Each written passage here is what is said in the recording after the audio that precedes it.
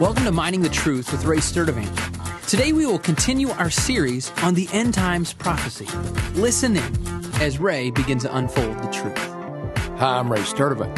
We're studying the end times, and today we're continuing to take a look at the symbolism of Daniel chapter 2.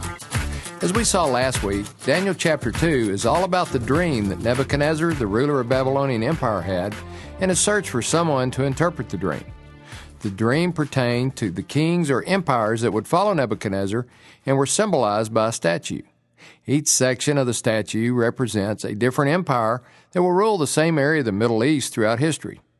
We pick up the story in verse 41 where we left off last week with the Antichrist kingdom symbolized by the legs of iron and the feet and toes of iron and clay. Daniel 2:41. In that you saw the feet and toes partly of potter's clay and partly of iron, it will be a divided kingdom. But it will have in it the toughness of iron, inasmuch as you saw the iron mixed with common clay. As the toes of the feet were partly of iron and partly of pottery, so some of the kingdom will be strong and part of it will be brittle. And in that you saw the iron mixed with common clay, they will combine with one another in the seed of men, but they will not adhere to one another, even as iron does not combine with pottery. The common seed of men seems to be referring to the common lineage of Islam, since many Muslims find their heritage in the seed of flesh of Ishmael and Esau. They cannot get along with each other, as expressed as, they will not adhere to one another. The two legs of the statue seem to represent the great divisions of Islam, Sunni and Shia. Iron is a representation of law throughout Scripture, and Islam is a totally law-based belief system. Islam crushes all the other kingdoms, meaning it will completely take over the region controlled by the previous three empires. Islam has a long history of completely destroying everything about a culture when it takes it over. The 10 toes are the 10 kings or nations that align with the Antichrist in the end times kingdom. These 10 toes line up with the 10 horns of Revelation 13. Some of the nations in the Federation are weak, and some are strong, as expressed in verse 42, as some of the kingdom will be strong, and part of it will be brittle. Brittle is an interesting way to describe a nation.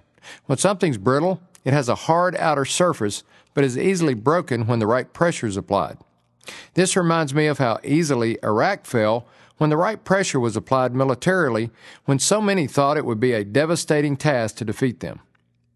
Let's now move into verse 44 of Daniel 2. In the days of those kings, the God of heaven will set up a kingdom which will never be destroyed, and that kingdom will not be left for another people. It will crush and put to an end all these kingdoms, but itself will endure forever. Inasmuch as you saw that a stone was cut out of the mountain without hands, and that it crushed the iron, the bronze, the clay, the silver, and the gold, the great God has made known to the king what will take place in the future, so the dream is true, its interpretation is trustworthy. Christ is the stone cut out of the mountain without hands, and it's a depiction of his divine nature, since he is cut without hands. In other words, no man took part in his creation, speaking of his virgin birth. He crushes the Antichrist and puts to an end all Gentile kingdoms, since after this he will rule for 1,000 years. He never leaves the throne of his last empire. I'm Ray Sturdivant, Mining the Truth. Thanks for listening to Mining the Truth with Ray Sturdivant. If you have questions or comments about the show, visit us online at miningthetruth.com. Thanks again for listening, and join us tomorrow as we continue to uncover hidden treasure.